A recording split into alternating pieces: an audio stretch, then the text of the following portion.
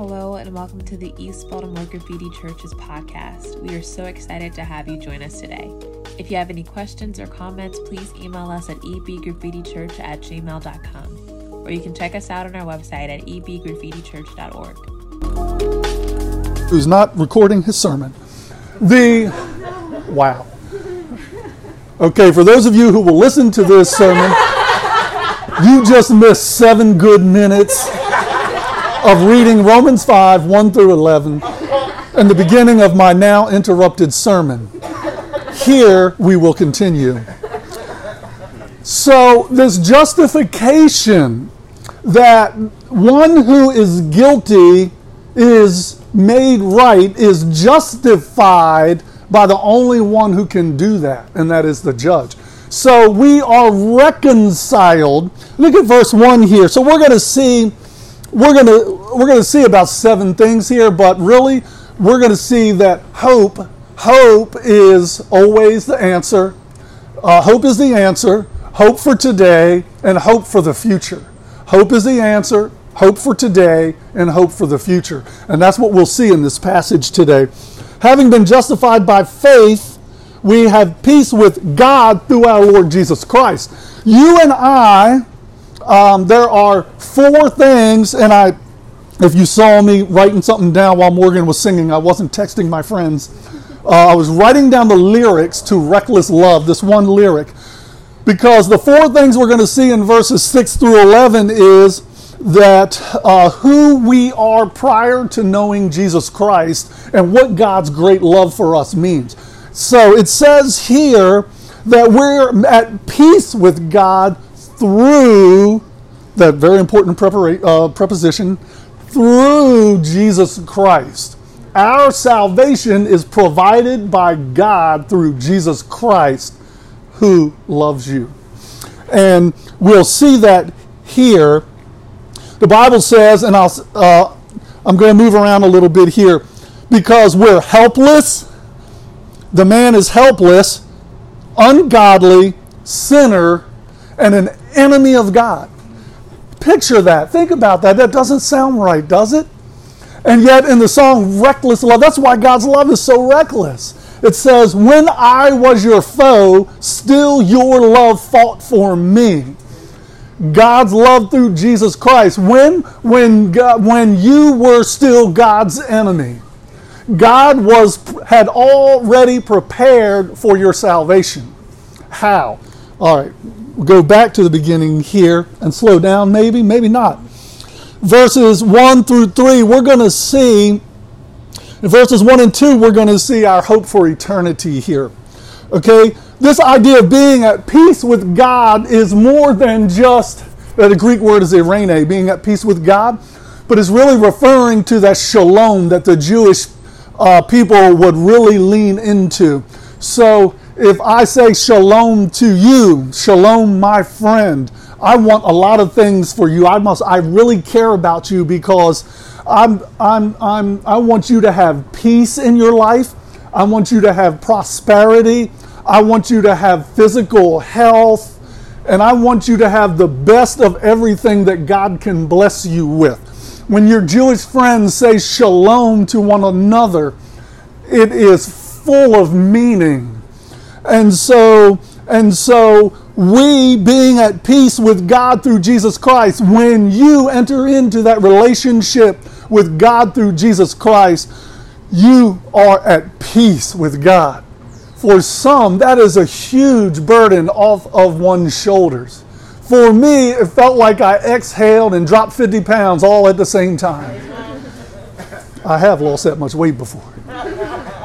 So this idea of being at peace with God.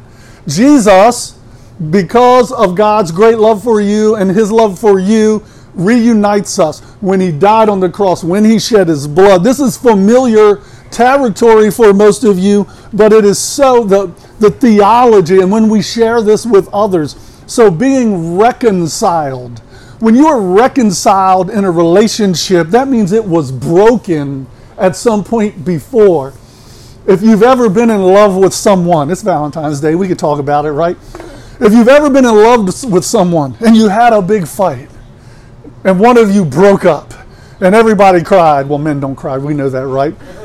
Yes, we do. So everybody cried, and one broke up with the other, and you went your separate ways, and everyone's heartbroken. It's the middle of the movie. How will love ever be made right? And the rest of the movie, and I'm getting sappy in my old age. I've watched a couple love movies lately. So how in less than 2 hours will this love be reconciled, right? But that's what it means, this relationship. So you think, if you have ever been, on a serious note, if you have ever been heartbroken before, or been in a relationship where somebody's heart got broken, or there was just great sadness, even if it wasn't, the very end, and maybe it was, you experienced that great sadness. Reconciliation, being reconciled with someone. You may have experienced that in family relationships with a parent, a distant sibling. If you've had family feuds and family wars, and then some last for many, many years, and you are reconciled with that person. There are tears of joy. All the tension and anxiety, maybe anger, frustration, and hatred, it's reduced or gone, because that relationship is reconciled. You see, it was God's desire all along, all the way back to Adam and Eve, realizing they were naked, thinking they could hide from God. All the way back to Adam and Eve attempting to hide from God. God is reconciling, it says, is reconciling our relationship with Him through Jesus Christ. That reconciliation. So he says here, he says, we have peace with God, that deep peace through Jesus, through whom we have also obtained our introduction by faith into this grace in which we now stand. A loaded phrase, guys. I can't help it. I am going word for word here for a couple of verses. Your Bible probably says access, and many think access is a better word than introduction. Regardless, we've obtained our access by faith. You exercised faith if you heard the gospel and you responded to God in salvation. You exercised faith. You were introduced. Now you have access to this grace in which you now stand. One of the things that I learned about this that gave me great joy in my life, and it took me a long time to begin to live this instead of just believing it here. Once you are saved, once you have received the grace of God in salvation, you are standing in God's grace positionally, and it can never change. That is an active verb in the Greek language that says this condition began here and it will continue on into the future. You are standing. It's putting the ing on stand. You are standing in God's grace, and that cannot change. If God can't save you forever, and we see it in several places throughout the Word of God, then He's not God. If God can't forgive your sins and say, oh, Charlie, that sounds kind of shaky. Well, no, God is God. And when He saves you, it is forever. Even in your imperfections, all of your sins are forgiven. So we say here, you are standing in God's grace. I think it's just so important on the difficult days, on the days when you feel like you failed, on the days when you've just outright sinned because you wanted to, on the days when you don't feel well, on the days when you don't like somebody, on the days when somebody don't like you. You are still, if you are God's child, if you have been saved, you are standing in the grace of God. My friends at the Garden Church, starting with the pastor, might say to one another, oh, Charlie, just lean into God's grace. And they're not being religious. And it's not just some pad answer. They're real folks. But Joel used to say, oh, just lean into God's grace, Charlie. Just lean into God's love. Why? Because you are, as a follower of Jesus, the reality is you are standing in God's grace, regardless of how you feel today. I just think that's so important. I mean, I'm a hypocrite standing up here preaching it to you. There are days when I'm down in the dumps or discouraged or don't feel well or outright just sinning because I'm that way. But as a child of God, I'm standing in God's grace. And it says here, that's our hope. That's our hope. Because he says, and we exult in the hope of the glory of God. God shares his glory with you. Does he really? Yes. Because you will live for eternity, God is sharing his glory with you. And God says he's coming back to get us and we're going to spend eternity with him in heaven. That is our hope for the future. Now, this idea of hope theologically is not like our English word for hope. The word is more like it's something that is going to happen and we have confidence that it's going to happen. It's a more confident, concrete thing than when I say, wow, I hope I trip over a suitcase full of money on the way home. I mean, what's the likelihood, right? I mean, I can hope for it. This is a different meaning of the Greek word for hope here. And we exalt, we celebrate. No, regardless of how I feel, it says now, this idea of an exalt appears in a passage 2 more times here. We exalt in the hope of the glory of God. Christians have hope for eternity.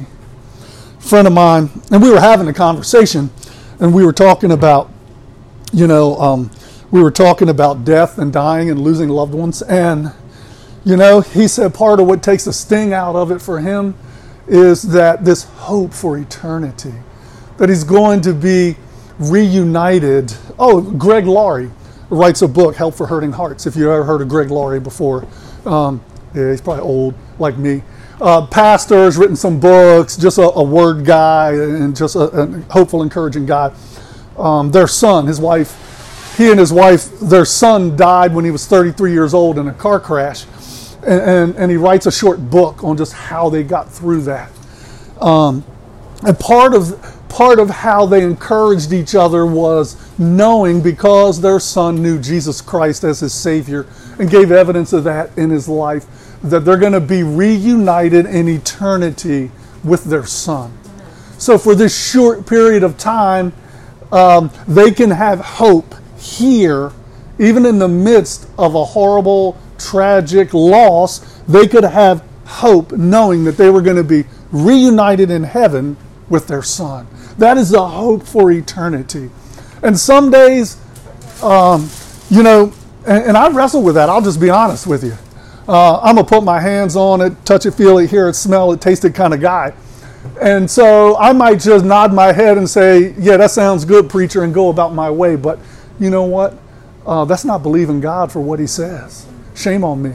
Let's not believe in God. We're going to spend eternity. We're going to be reunited with our loved ones that we have lost if they knew Jesus. So we have this hope for eternity.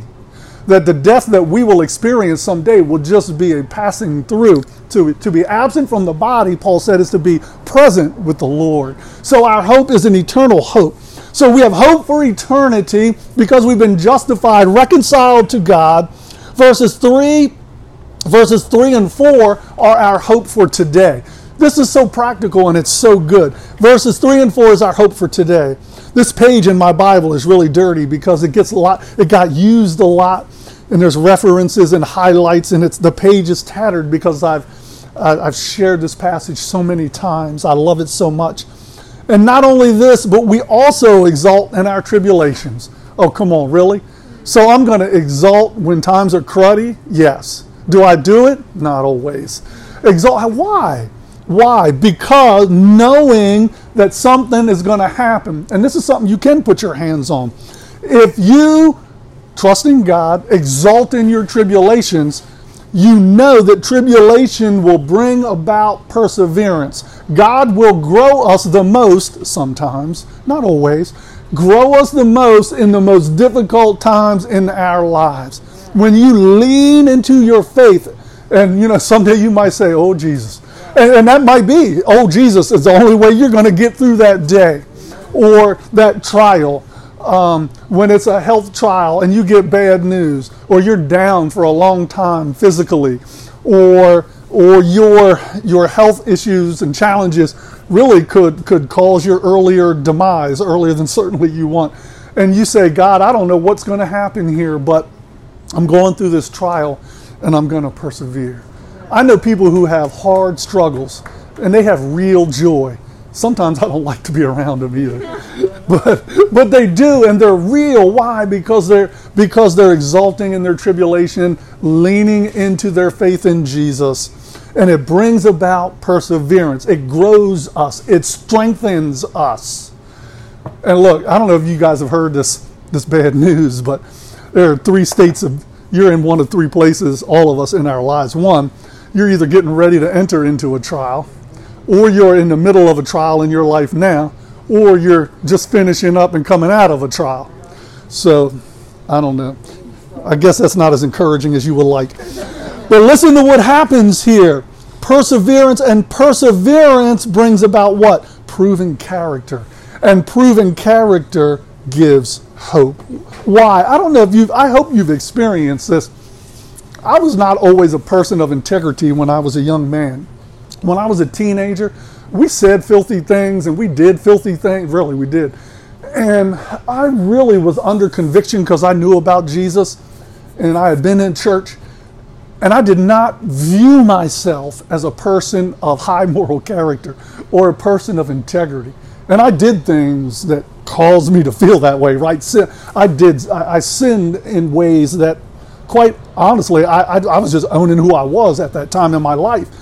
This idea of being a person of character, sometimes when I write references, letters for young people or for jobs or college graduates or whatever, if it's a true statement, I say so-and-so is a person of high moral character and they live by a stand. Sometimes I don't say godly unless it's a ministry position that because I value that so highly now. And you know, sometimes I pray and confess my sins just like I hope you do. But this idea of perseverance, just hanging in there, just going through it, determining that you're going to go through it with the Lord, it's going to prove out some character in you. God's going to change who you are. For me, I liked that.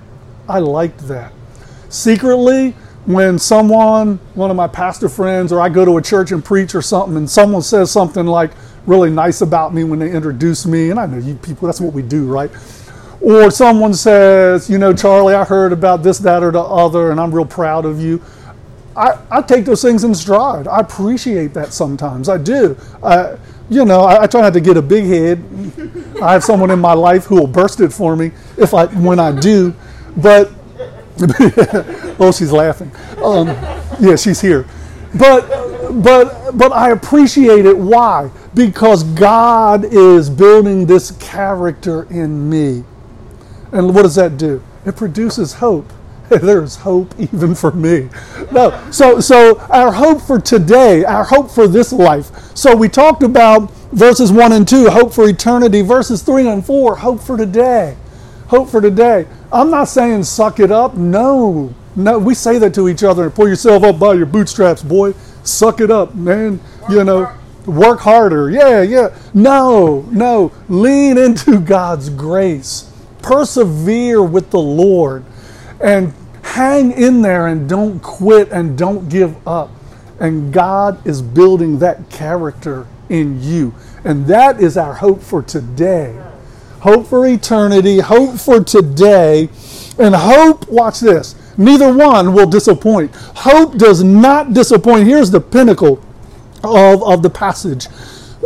Because the love of God has been poured out within God pours out His love in your heart through Jesus Christ. Through the Holy Spirit who was given to us. In this passage also, I will always recognize this. We have the Father, the Son, and the Holy Spirit.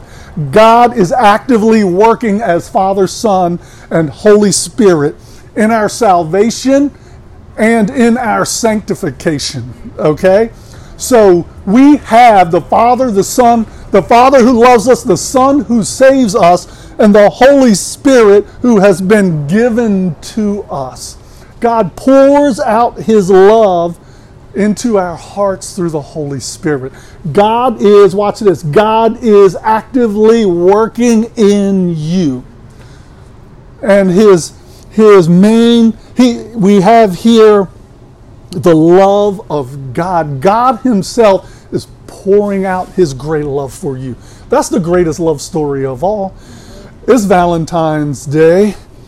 My wife had a card on her little table when she came into the living room this morning, and heck, we even ate some chocolate-covered strawberries last night. And we will celebrate love on Valentine's Day. This is the great love story, that God has poured out his love through the Holy Spirit who was given to us. Why? Verses 6 through 11, 4 pieces here. 4 pieces here. For while we were still what? Helpless. When you and I were helpless, Christ died for the ungodly. For while we, Paul says, Paul speaking we Christians who have heard about Jesus. Look, there haven't been too many times in my life where I have considered or felt as though I was totally helpless to change a situation. Those are usually pretty big times in our lives, are they not? Maybe you've had one. And if you haven't, this passage will prepare you. But there aren't too many times when one maybe just feels totally helpless to change something or do something. For while we were helpless. What is it? Ephesians chapter 2 says, before knowing Christ, we are spiritually dead. Now, I have some friends who argue about what this really means in its truest form. But if I am dead, there's nothing I could do about that state of being. Ephesians chapter 2, the first 10 verses make a good case that we are spiritually dead. If I am spiritually dead, as Ephesians 2 says, another letter that Paul wrote to some Christians, then there's nothing I can do to change my spiritual condition. I'm dead. So I've wrestled with my professors, and they were always smarter, and they always had a bully pulpit. So I didn't always say out loud what I really thought, but I struggled with that. But it makes sense. If I am spiritually dead, I am unable to change my spiritual condition. I know that I am unable to change my own spiritual condition. I do know that much. And Paul confirms that here in Romans chapter 5, while we were still helpless. Nobody likes to be helpless. Nobody likes to be helpless. I think in our culture now, I think there is a certain amount, and I'm going to take a risk here, there's a certain amount of victimology going on. And people taking the position or assuming that groups are taking the position of being a victim in certain situations. And I don't know, I don't like the thought or the feeling of being helpless.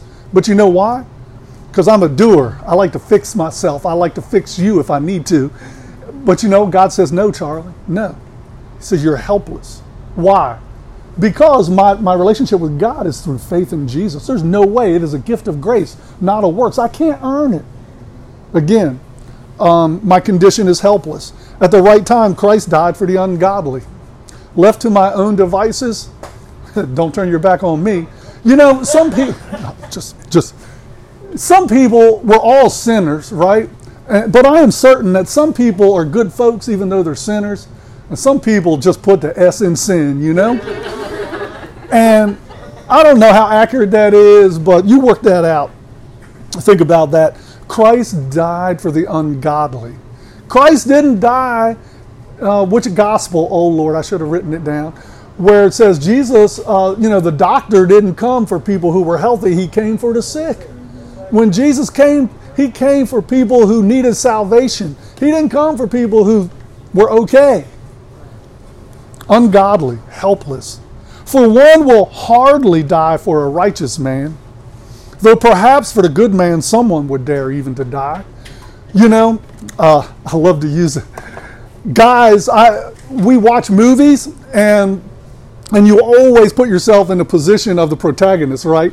When you see the hero in the movie, you're rooting for the hero. You see yourself, you want to be the hero in the movie, and you want to jump in front of the bus and save the kid or the little doggy or you want to swoop down and save the beautiful woman off of the subway tracks in New York City, right? Because we're the hero, like Spider-Man or something, right? But I wrestle with it because we like that, right? We want to be the hero. For while we were still for one will hardly die for a righteous man. I love the movies where the guy jumps in front and takes a bullet for somebody else, right? Because he loved him so much. That was his friend, or he was protecting that person. And he takes a bullet and everybody's crying. And the guy really dies. It's not fake. He dies. It's a true story. We're all crying at the end of the movie. It says, but you know what? Not many people will do that. It says, though for a good man, someone might dare even to die. But God, I love that, verse 8, but God. My pastor loves that too. That's what he would have titled this sermon. But God demonstrates, he shows his love toward us. He is the hero. He is the protagonist. He is the hero of our movie. Shows his own, isn't it interesting? Demonstrates his own love toward us. This is a special love. This is God's love. God's own love. Not something he borrowed, not something he picked up on the way home, not something he had some extra. God had some extra, so he just gave us the extra.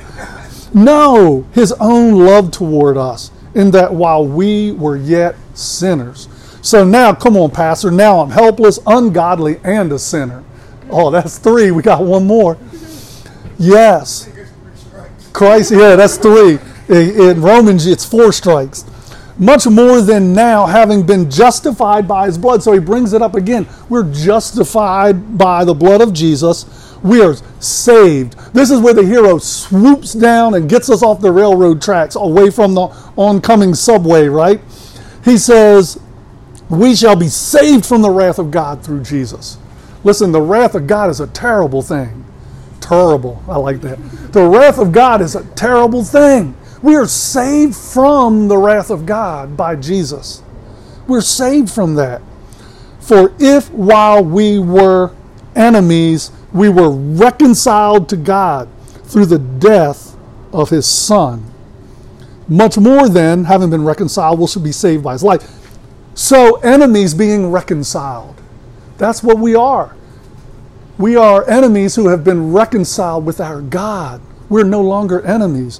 When I was your foe, still your love fought. Hear the language there? It's enemies fight. While I was your foe, God's love was fighting for you. God wasn't fighting against you. Very biblical song, right? Yeah.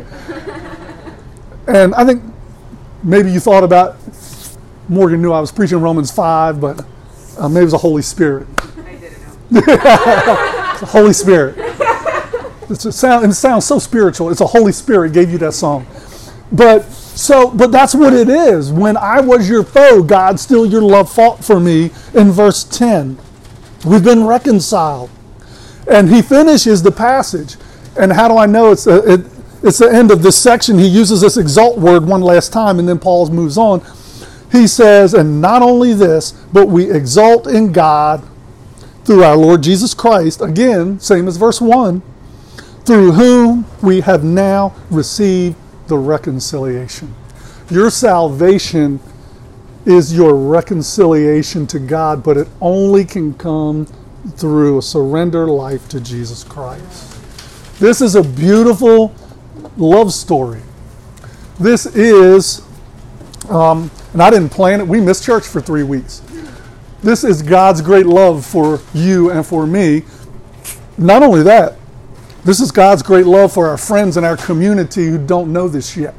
This is God's great love and salvation for men and women who might be struggling in their lives through whatever is going on, whether it's addiction or sadness or grief or loss or anger or poverty, whatever people are struggling with and don't know Jesus yet. God's great love is still fighting for them. It's our responsibility not only to persevere, because we can exult in our own tribulations and persevere, but to let others see that so maybe someone else comes to know Jesus because of you. Because we are just a little bit faithful. Because you are living out your faith and others are watching you and me. And so we have hope for today and hope for eternity. And we are no longer helpless, ungodly sinners, and we're certainly no longer God's enemy. Amen? So if any encouragement, persevere in tribulation this week. If it hasn't come, get ready. That's a terrible thing to say to folks, isn't it? But certainly know, really, like my friends say, lean into God's love. Lean into God's grace. You're standing in it. And don't forget that. You are standing in God's grace, and nothing can take that away from you this week. Amen? Father God, this morning I thank you for the truth of your word. I thank you for men and women who love you. Father God, I pray that some will be encouraged today to persevere in the trial in which they are going through now. For some, Lord God, I pray that you'll prepare their hearts and minds for the trials ahead. Father God, I pray that you'll give joy, that we can exalt. If someone has lost hope, Lord, I pray that you will restore it, that we can exalt in who you are, knowing that the war has been won already, and we will spend eternity in heaven with you. Father God, we can even exult in our day-to-day lives because of you. I pray, Lord God, that we stand in your grace this week through whatever circumstances come our way, leaning into your love, leaning into your grace. We thank you in Jesus' name. Amen.